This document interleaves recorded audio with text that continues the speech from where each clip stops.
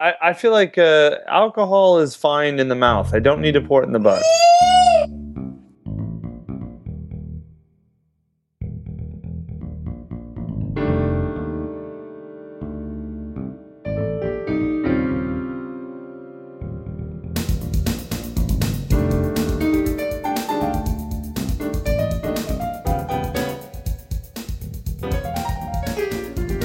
Yo, yo, yo, yo, everybody! Ladies and gentlemen, boys and girls and adults and children and babies and everybody out there creating, doing the jive, doing something funky.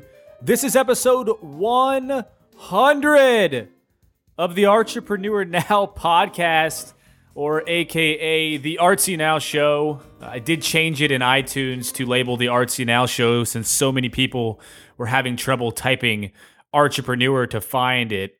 It seems to be going a lot better now, so don't let that confuse you. The cover is still the same.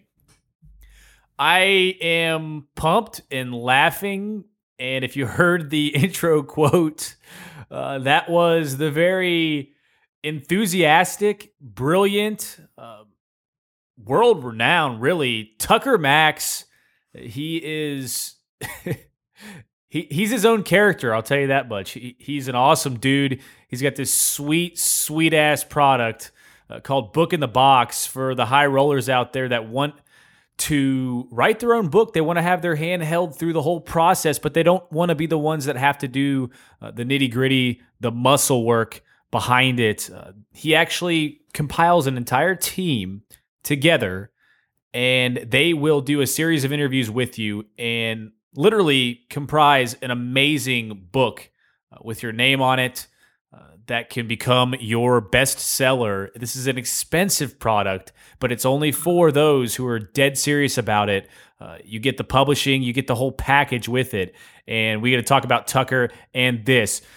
If you know Tucker Max, you'll be like, what the hell? I mean, has he lost his mind? Why is he starting companies like this? He has made a transition a little bit from the guy that he is oh so famous for being, inventing frat tire and all of this crazy face down, pants down drinking shenanigans that resonate with him and his name through I Hope You Serve Beer in Hell, his most famous book. In the chronicles of all of his blogs, he was one of only 3 people to have 3 New York Times bestsellers on the list at the exact same time.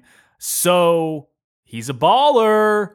And this interview is awesome. I'm going to jump right into it because I don't want to give you a lot of riffraff here.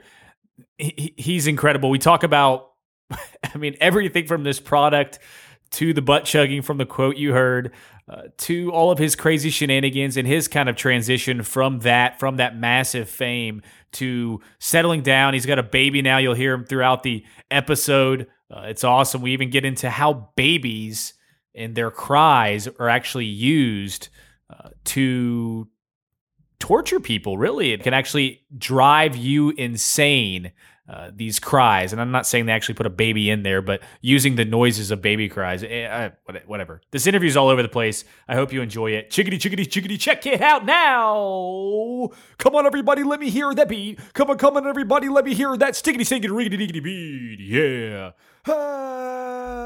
Yeah. Well, here we go now. Who wants to get a little bit funky out there? Who wants to get a little creative out there, huh? Yeah. Which one of you wants to get a little bit artsy now? Well, then get on with your bad selves, yeah.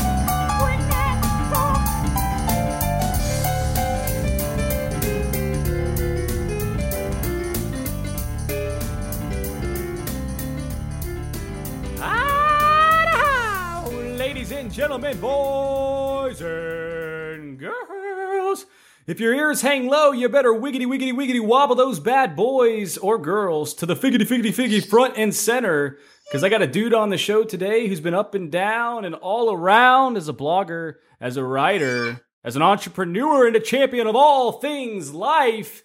He's founded 2 different media companies, and he's only the 3rd writer to have 3 books on the New York Times bestseller list all at one time, and he's dominated the likes of Fox News, New York Times, Boston Globe, LA Times. He made Time Magazine's top 100 most influential, and he's the co-founder of Book in a Box, which has taken the internet by storm, the fastest and most legit way to get the help you need to publish your book the right way. So writers, listen up. Creatives, listen up. Anybody out there who wants to do a little fist pumping, listen up. A skidamarickety-dinkety-dink, a skidamarickety-doo. Tucker Max, yoo are the entrepreneur now. What is up, dude? What's going on, man? I think you were a big fan of DOS effects back in the day, were you not? Yeah, it's like a challenge. Like when I first started doing that, it was a challenge, and now it's just like second nature. It's so much fun. Yeah. And plus, I got some action from Bishop back there in the background. Right, exactly. He was fist pumping. He's yelling. I don't know if he's fist pumping. He's throwing stuff around, probably shitting himself. You better hope he doesn't have the shenanigans in him that you had. He's pretty high energy. There's no doubt about that. You can tell in my voice how kind of exhausted I am. I'm not tired like of a podcast or media. I'm tired of this 9-month-old baby who will not stop moving.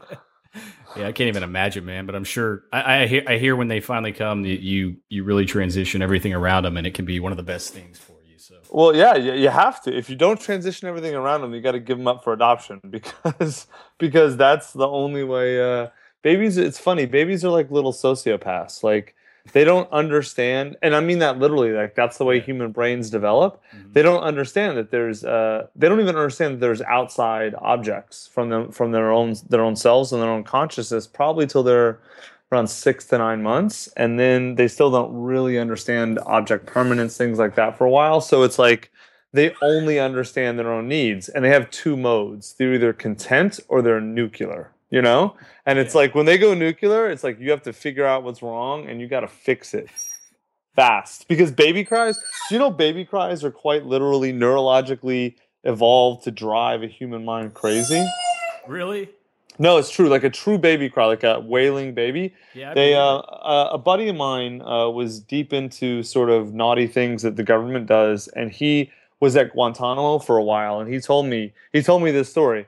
He's like, look, at the very beginning, we played baby crying to break the terrorists. And he's like, we had to stop and we had to shift to other things because it drove the guards crazy. Really? Like he said it broke the prisoners, but it also broke the guards. Oh, my God. Yeah, man. Like Marines or whoever's guarding this stuff, like these are supposed to be badasses, and baby crying, like they're like, I'll put a bullet in my brain, I'll defect to Cuba. You've got to stop this. I'll do anything.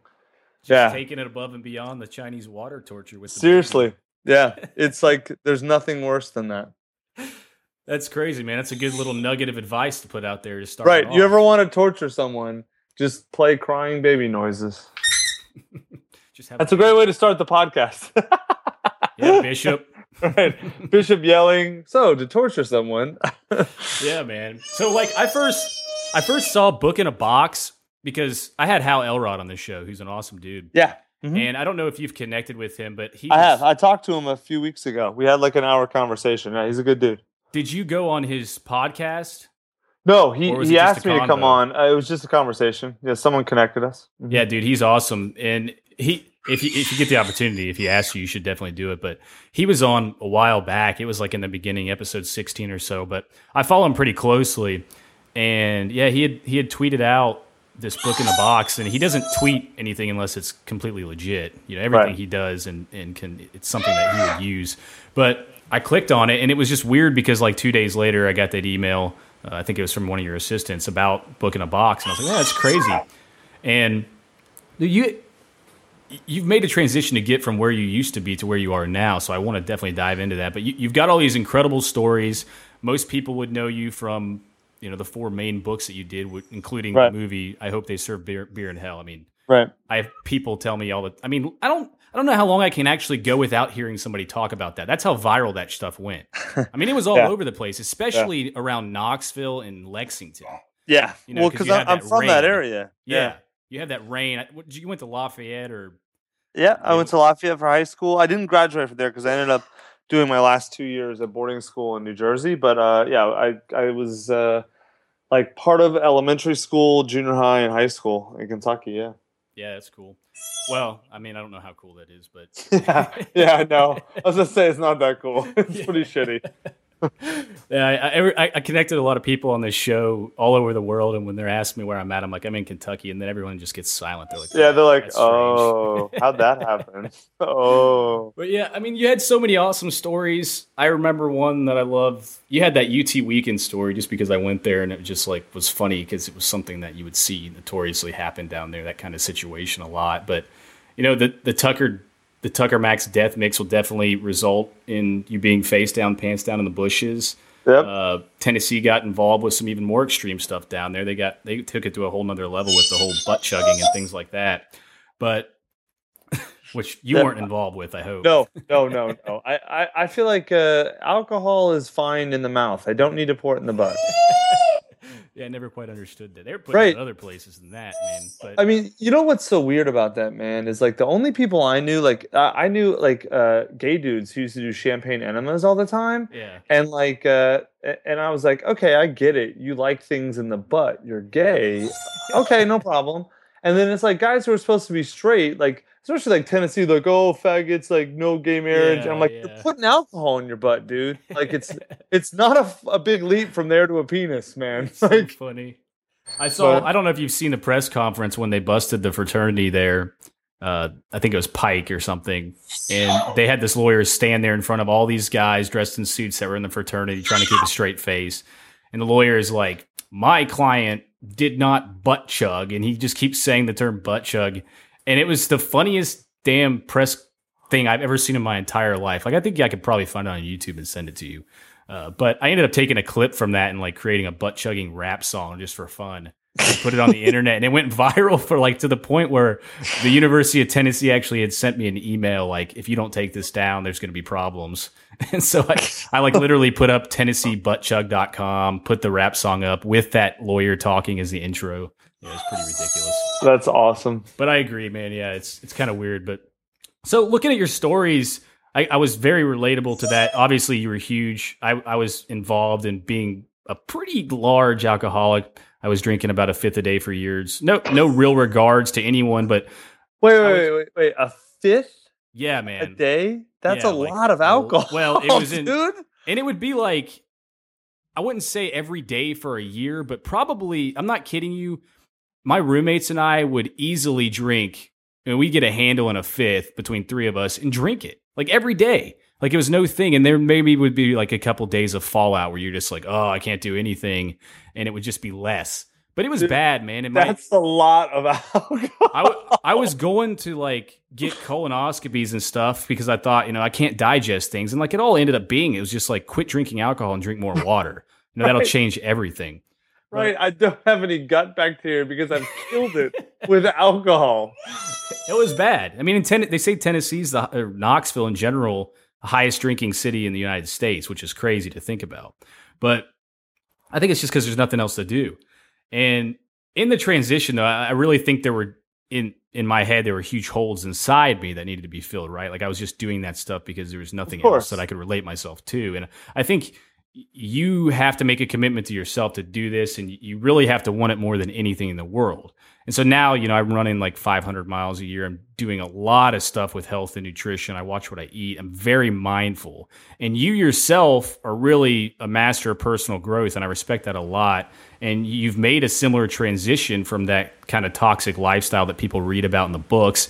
And I'm sure that when you meet people, they always just bring that up. They're like, oh, that's who he is all the time. But like at some point you grow up, like you get focused. You have little Bishop back there.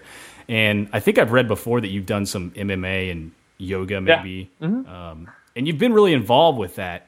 And these things take major concentration, right? Like there's something magical about developing the mind and seeking a challenge and opportunity and battling those resistance and fear gremlins whenever possible. But like just curious before we get into the book and the box stuff, like looking back at the way things used to be to where they are now, how do you feel about all of that in that transition? Because there's a lot of people that connect to me through this show that are in similar situations, and they're like, maybe I should really start focusing on this.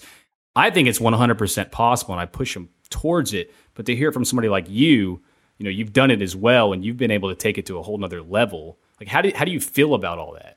What do you mean? Like, how do I Like, feel about what? looking back at how you were then to the Right. way Well, you dude, are I now. listen straight up. I was not drinking a fifth of alcohol a Well, day. I Like know, that's way but you know more. what I mean by like reading the stories. Right. Right. I mean, like, dude, I'm not sure if there were days where I drank a fifth of alcohol, then I was obliterated. Like those are days that I don't remember enough to write stories about. I think possibly. Really? I still have Yes. friends I think that do that on like regular occasions or are fine. It's Yeah, I crazy. mean, like, well, that's Tennessee and Kentucky, man, are full of Yeah. people who do that, you Yeah, know. that's true. No, but like, look, for me, it was like I went through. I think here's the thing, man, is that all of us have demons that we have to face, and alcohol and sex or gambling or drugs or whatever your diversion of choice is can help you avoid that for a while, and it can help you push it down. But you got to face them at some point. And so it's like you can either decide that you're going to turn around and consciously face them and deal with your issues, or you can try and run and hide forever. You know, Yeah. and that just running and hiding, and you can do it in a way that's fun. I mean, like I'm sure you had a bunch of fun drinking. I had a bunch of fun drinking and hooking up with girls and partying. It's not like that's not fun at all. It's just that like after a while it becomes very tiresome, Yeah, and it's a it void. becomes right. It becomes you realize it just stops working. It probably never really worked. It was just a distraction, but it stops working, and so you have to figure out, all right, like who do I want to be? Like that's really the question that I think you ultimately have to ask yourself. And it's like for a while, the answer for me was I wanted to be a young guy who fucked a bunch of girls and drank a lot and had a lot of fun, and that was cool for me for a while. But then that wasn't a good enough answer at some point, and so then I had to turn around and face and kind of realize, all right. And I actually went the hardest route, I think. I fixed all of my external problems, you know, Yeah. and I was still unhappy. You know, I was rich and famous and successful and whatever. And I was still, I mean, I wasn't miserable. Like, I was much happier than I would be if I had been poor, you know, but like, I wasn't in the place I wanted to be. So then I had to say, all right, well, if I fixed, you know, if I'm in great shape and I have money and fame and success and all this stuff and I'm still not happy, then I need to turn the mirror inwards, you know, and I need to turn my view inwards. I guess, yeah, Bishop agrees. He's Bishop was yelling. agreeing with that Yeah. one. And I gotta turn it inwards, and I gotta see myself, you know, like for who I am, and see maybe if the problem isn't somewhere inside of me. And then once you realize that's a possibility, then you can start to examine sort of your behavior and your thought patterns and figure out what it is, and then you figure out how to fix it. You know, Yeah.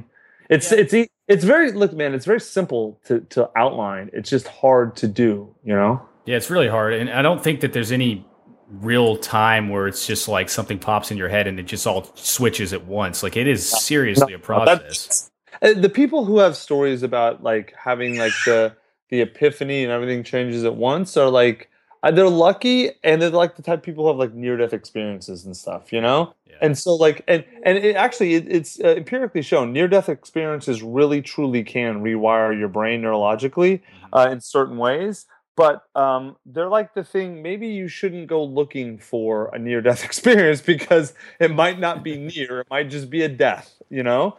And so, like, it's not about, you're right. For the vast majority of people, it's not like, oh, I just woke up one day and decided everything would be different.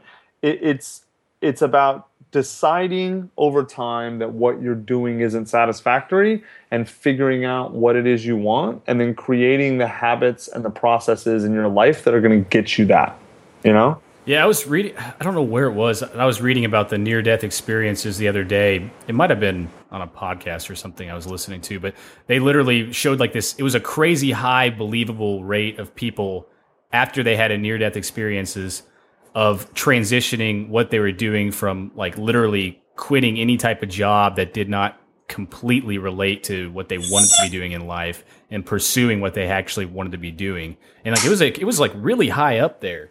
Like 70% of people or something that had a near death experience started Yeah. living the life that they wanted to live immediately afterwards. Yep. So it makes sense. I guess you just don't want to really get to that level, right? Yeah. Yeah. No, I didn't thankfully need a near death experience. Although it's funny, I can think of probably 10 times I should be fucking dead. Like, and none of those changed my mind about anything, man. Yeah. It Yeah, I was bet. for me. It was just it was I think an accumulation of things over a few years where I kind of realized that like to put it very simply, I wanted to be on a mountain peak that was, let's say, 20,000 feet high, and I Hmm. was on a 10,000 foot peak, and I realized I was on the wrong mountain. You know, Oh yeah, yeah. there was no path up to 20,000 feet on the mountain I was on. I was at the top, and I had to go down that mountain and up the other one, and it sucks, but it's one of those things where it's like, I mean, like either you want to do it or you don't. Yeah, it's just real, right? Yeah. Hmm. Yeah. Yeah. Well, you've never had any trouble being open and completely honest person to the media, to the public, to anyone really. You've been 100% yourself, and you've really made this transition and changed your life. I think there's something about that that really can build trust behind anything that you put yourself behind. And like with Book in a Box, I get a sense that this is an incredibly legit product that has potential to transform somebody else's life and give them the opportunity that they wouldn't normally have. Because I think that there's so many problems when people say, "Hey, I want to write a book." I do think everybody should, even if it's not for sale, maybe it's just for personal use. Like before you decided on this idea, what do you think was like the biggest problem you saw with people who wanted a book, like who wanted Well, to write a book? so part of it, I wrote an article about starting Book in a Box on LinkedIn, and what I wrote about was how stupid I felt when I started the company, because I think I literally could have started this 10 years ago. Because Yeah. people, like, the moment I became a published author, the number one question I got was from people was, "Oh, how do I be an author, or how do I become a writer, or whatever, right? Or I want to write my book." People ask me how they can do that, you know? Yeah. And my answer for a decade was basically kind of a snobbish, elitist answer. It was like, well, you got to do the work and blah blah blah, and you got to want it, and it was all the kind of bullshit tropes that you hear, that you see as writing advice all over the place, you Yeah. know. Yeah. And it was this one entrepreneur who kind of kicked me out of that mindset. And basically, I met her at an entrepreneur dinner, and she came up to me and she's like, "You're the publishing guy, right?" And she's like, "Okay, like help me solve my problem." She's like, I've got I've had people tell me I should write a book for years. It's based on what she consults. She's a retail consultant, and she's like, the way she does it, she's like one of the best ever or something. And so like she's like, I'm very expensive. And like I'd love to help more people, and I've got these great ideas, but I just can't. I don't have the time to tell this, to talk to people. So I want to put it in a book. So I, get all my ideas out there. And she's like, but I don't have I don't like writing. I'm not good at it, and I don't have the time to do it. And so I started, like, basically, she's like, well, what can I do? And I was like, well, and then I started lecturing her about hard work, and, and like telling, going through all my normal, like, sort of bullshit tropes about book writing. And she stops me and she goes, "Are you an entrepreneur?" And I'm like, "Yeah. I mean, I'd like to think I am." And she's like, "Well, I'm an entrepreneur too. And at my job, what I do is help people solve problems. What do you do?" And I was like, "Oh," Damn. because it was so bad, because she was so right, Yeah. Like she wasn't like criticizing me. She was pointing out a preposterous absurdity in what I was doing that I hadn't even recognized myself. And it was like, fuck, it was like a total gut punch. And so I kind of reformed the entire way because of that conversation. It took me a few months to kind of figure out a solution or a problem, but I really totally reformed like what I thought about books and writing and everything and publishing. And I kind of came to a conclusion very similar to what you just said, that for a decade, people have been asking me how they can turn their ideas into books, and without having to write them down. And my my instinct for a decade was to dismiss them because they weren't willing to do the work to be a writer. Yeah. And what that woman made me realize is that writing is a totally distinct cognitive task from having a good idea and wanting to share it with the world. And that it was really stupid and arrogant of me to think that writing was actually that important. Like, it's not that important of a part of the process. What's Yeah, and important there's is having a good idea that can help other people. And then, so I, from that point on, I was like, all right, I'm going to find a way to turn ideas into books in a way that's cheap and easy and simple. Right. And yeah. that became Book in a Box. And so basically, we figured out a way where Melissa could spend about 12 hours on the phone with us and talking. And we did everything else and turned all of her ideas into an amazing book. It came out, and actually, this is a true story. I mean, it's got a great ending. Like, her book came out in November.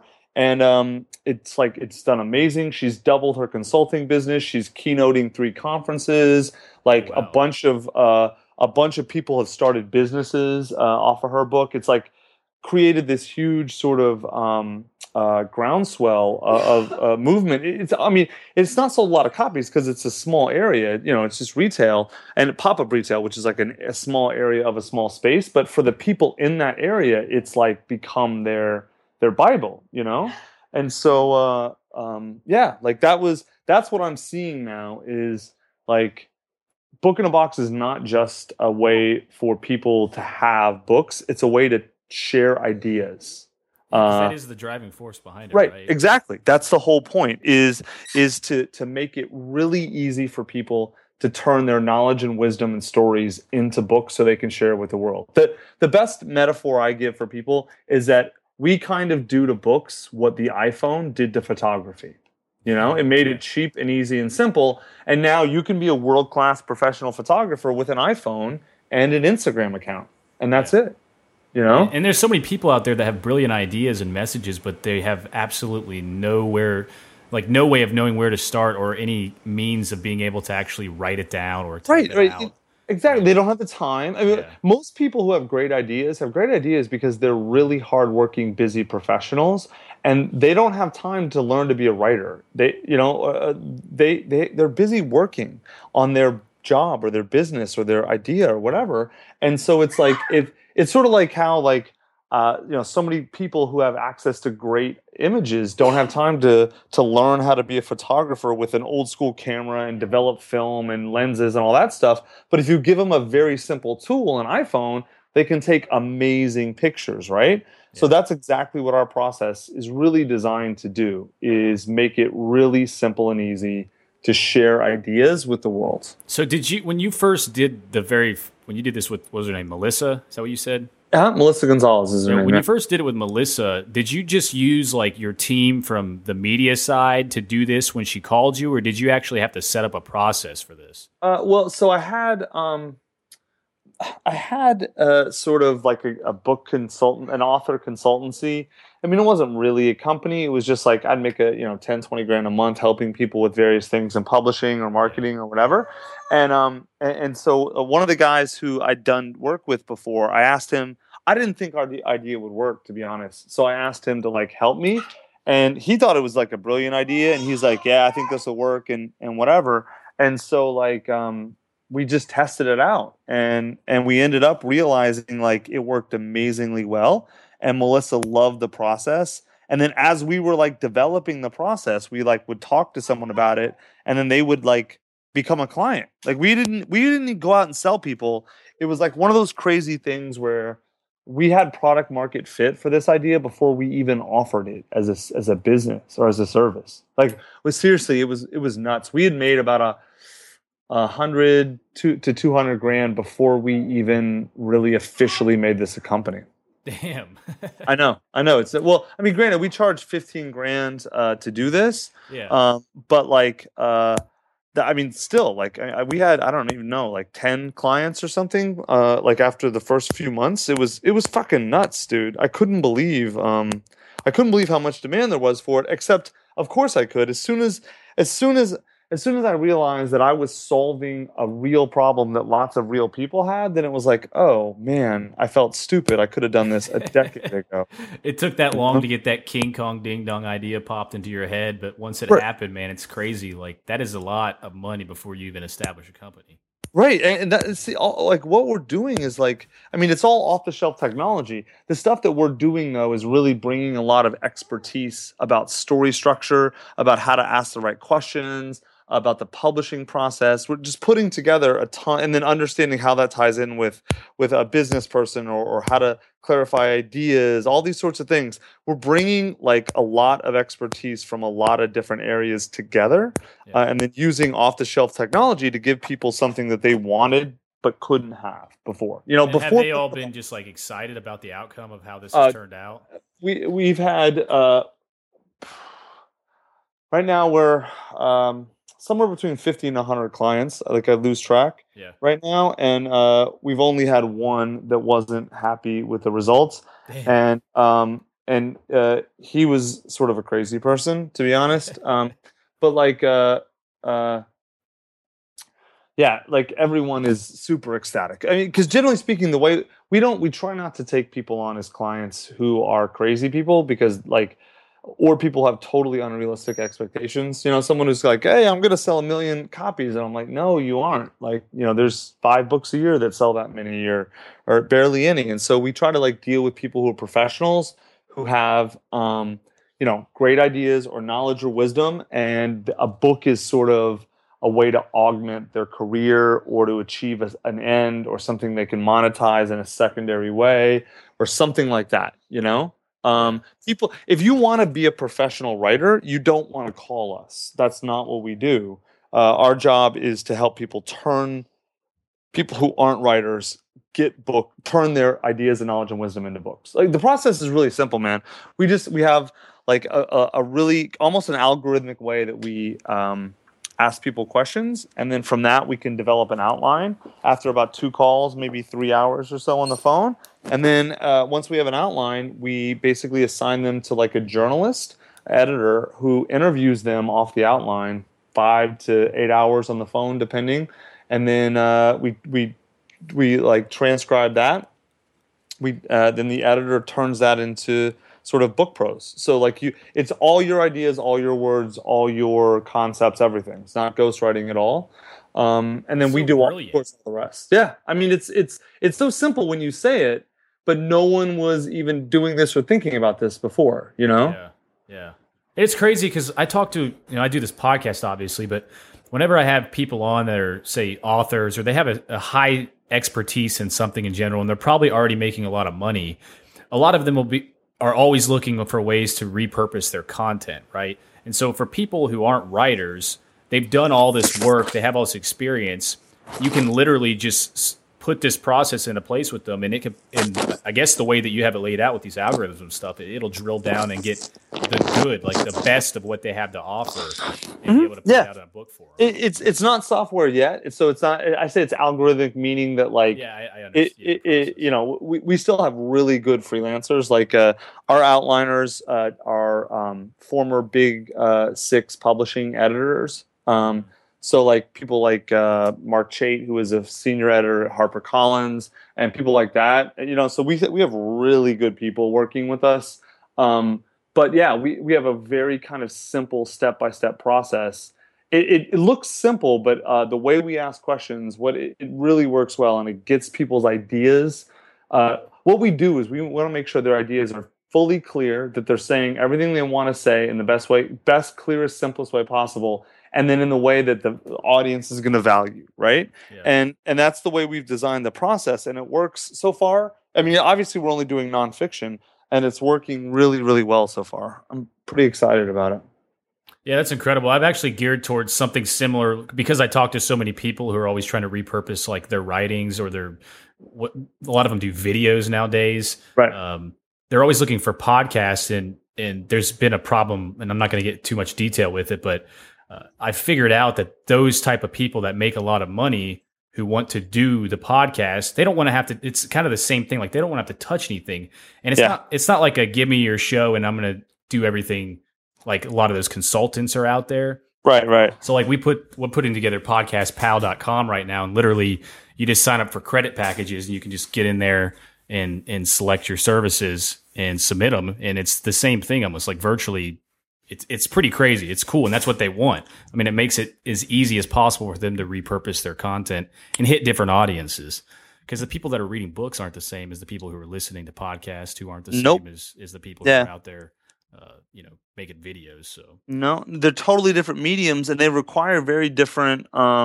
You have to treat those mediums differently. I mean, there are plenty of people who are fantastic podcast hosts who can't write a lick, and vice versa. You know, yeah. and if you're going to go into a medium, you need to understand what the rules of that medium are, how to use, how to express your ideas and thoughts, etc. That's sort of what we almost look at ourselves as like book writing and publishing as a service. You know, like if you want to turn your ideas and knowledge into a book and you don't want to have to learn about writing and publishing, we're like the perfect solution, which is exactly what you're talking about for podcasting too. Like if you don't want to deal with any of that stuff, there's always ways around that. No one has done this in books though yet. Yeah, it's really cool. I've not heard anything even remotely close to it, to be honest. Yeah, I know, and I feel stupid because like I could have. I don't know. I mean, like it. Every time I think about it, it frustrates me. I'm like, how did I not think of this sooner? There's such a huge demand for it. Man, what's important is that you're doing it now and it's working, and that's the best part about it. So Yeah. do you all actually publish, like print these books, and do you ship Oh these yeah. books out to them? Oh, dude. No, Yeah, so that's this all is included. right. Like when I say you talk to us on the phone for 12 hours and that's it, I mean that very explicitly and literally. Like you talk to us for up to 12 hours. Sometimes it's less, and we do everything else. And 4 months later, you have a perfectly published professional book, beautiful cover, beautiful interior layout, perfectly edited. It's for sale everywhere. You know, you would normally buy a book. Usually not in Barnes and Noble because they're a huge pain in the ass to deal with, but everywhere else, paperback, hardcover, ebook, everything. Like, yeah, it's everything you would get from a normal publishing company. In fact, we do a better job than most of the publishing companies, to be honest. And I'm guessing with your experience, that you have these kind of thresholds where you sort of know, depending on the topic of whatever the book is, which way to push them as far as a market goes.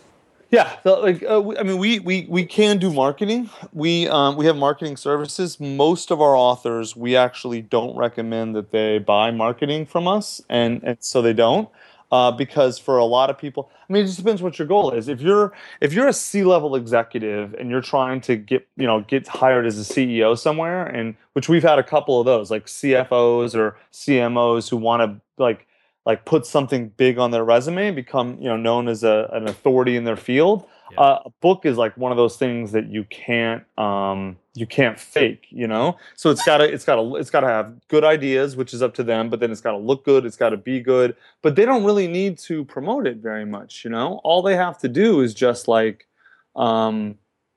just have it there. It needs to be available for people to see. That's why they do it. Whereas someone who like Melissa, she didn't really care that much about selling copies, but she did care very much about people in the retail space, her space, seeing this book, right? So she bought a small marketing package from us, and we targeted directly at all the places where people who care about retail were, and I sell more books in a week than she has since her book came out, but she's made millions of dollars off of her book because the right people saw it and they read it, and then now she's considered like the authority in her field. She was before. The only difference between now and then is that people know what a baller she is now, and without a book, they just didn't know what a baller she was. Well, we love ballers. Yeah, that's her. Plus, you guys give free kittens with every package, so that's awesome. I hate cats. Dogs, maybe. I would think about that. Like I watched that video and then it popped up there, and I was like, "Oh God, I've got 2 cats. I've been trying to get rid of them for years now, and it's just apparently not my decision. Maybe I just need to put the foot down, right?" Yeah, no cats. Well, just curious, what are you reading right now? Like, what's interesting to you as far as books go? Honestly, most of what I'm reading right now is very much related to building and scaling a company and the various processes involved with that, because this company is doing really well, and it's like it's doing like crazy well, and I feel like this might be like the biggest thing I ever do professionally, and so I take it very seriously. Both what our mission is, which is helping great ideas and great knowledge and wisdom get turned into books that are shared with the world, and like building this business seriously. So like right now, I'm reading. I just finished Tribal Leadership, which is like about 10 years old. It's a classic on how to understand the social dynamics within a company. And then there's like 5 other books like that. I stay away from the popular business books are usually regurgitations of the deep research. So I try and read the original research or as close as I can get to it.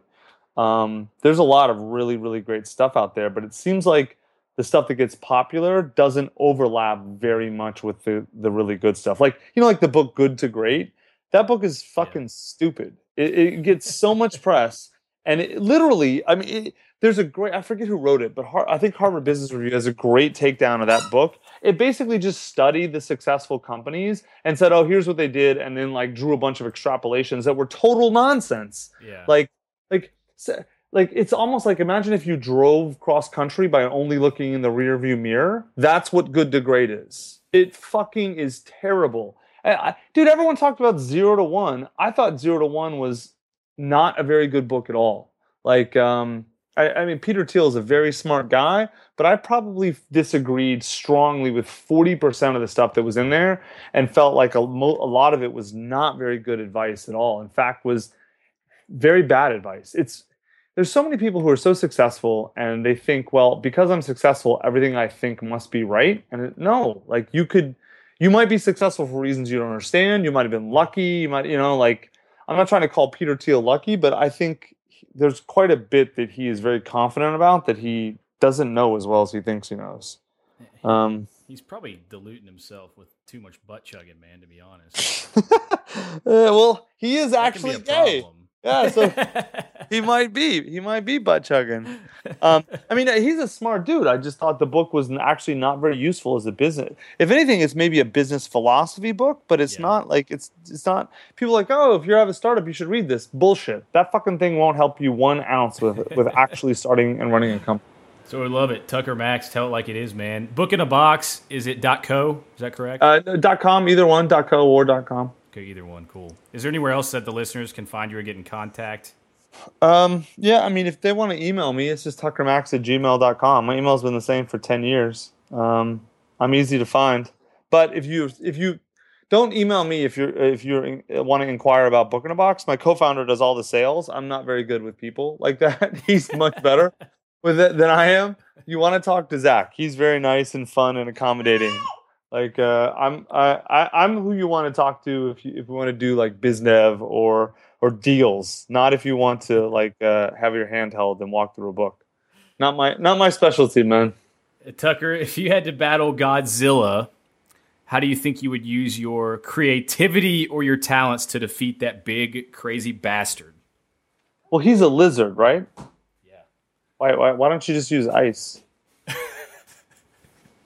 Maybe like the best answer I've heard yet in like 100 episodes. I mean, well, like assuming he's like every other reptile and he can't regulate his body temperature, I would wait until it was night and then like do everything we could to dump tons of ice on him. I mean, and then it's like easy to fuck with him. He's a lizard. You can pick up lizards, in Florida when there's a freeze, they're just sitting on the sidewalk. They can't do anything. They're immobile. Awesome, dude. Well, I appreciate you coming on the show. We're saying hello here from the big blue area of Lexington, Kentucky. I know you miss it oh so much. I really wish you all the success in the world with Book in a Box, man, and I appreciate it. You're doing some amazing things. You're definitely changing the world. If you think about the mission that you had with Book in a Box to be able to put these powerful stories out for people that usually wouldn't be able to figure out a way to do it, you're providing a huge service there. And it is, I think you're probably going to discover that if it hasn't happened already, a lot of these messages that get out there in books are going to do so many things to change other people's lives that it's got to be like extremely gratifying. That's the goal, man. The goal is that we can help people with great things to say, get them to the people who need to hear them. That's the goal. Well, awesome, dude. Everybody out there, do a little boogie woogie, do a little jive. Don't do any butt chugging unless you are gay. And stay out of the state of Kentucky. Or a UT frat boy. Or a UT frat boy. That's right. Break the rules, but first break the rulers. And Tucker, dude, thank you so much for being the Archpreneur now. Always remember to keep it funky, man. Super funky.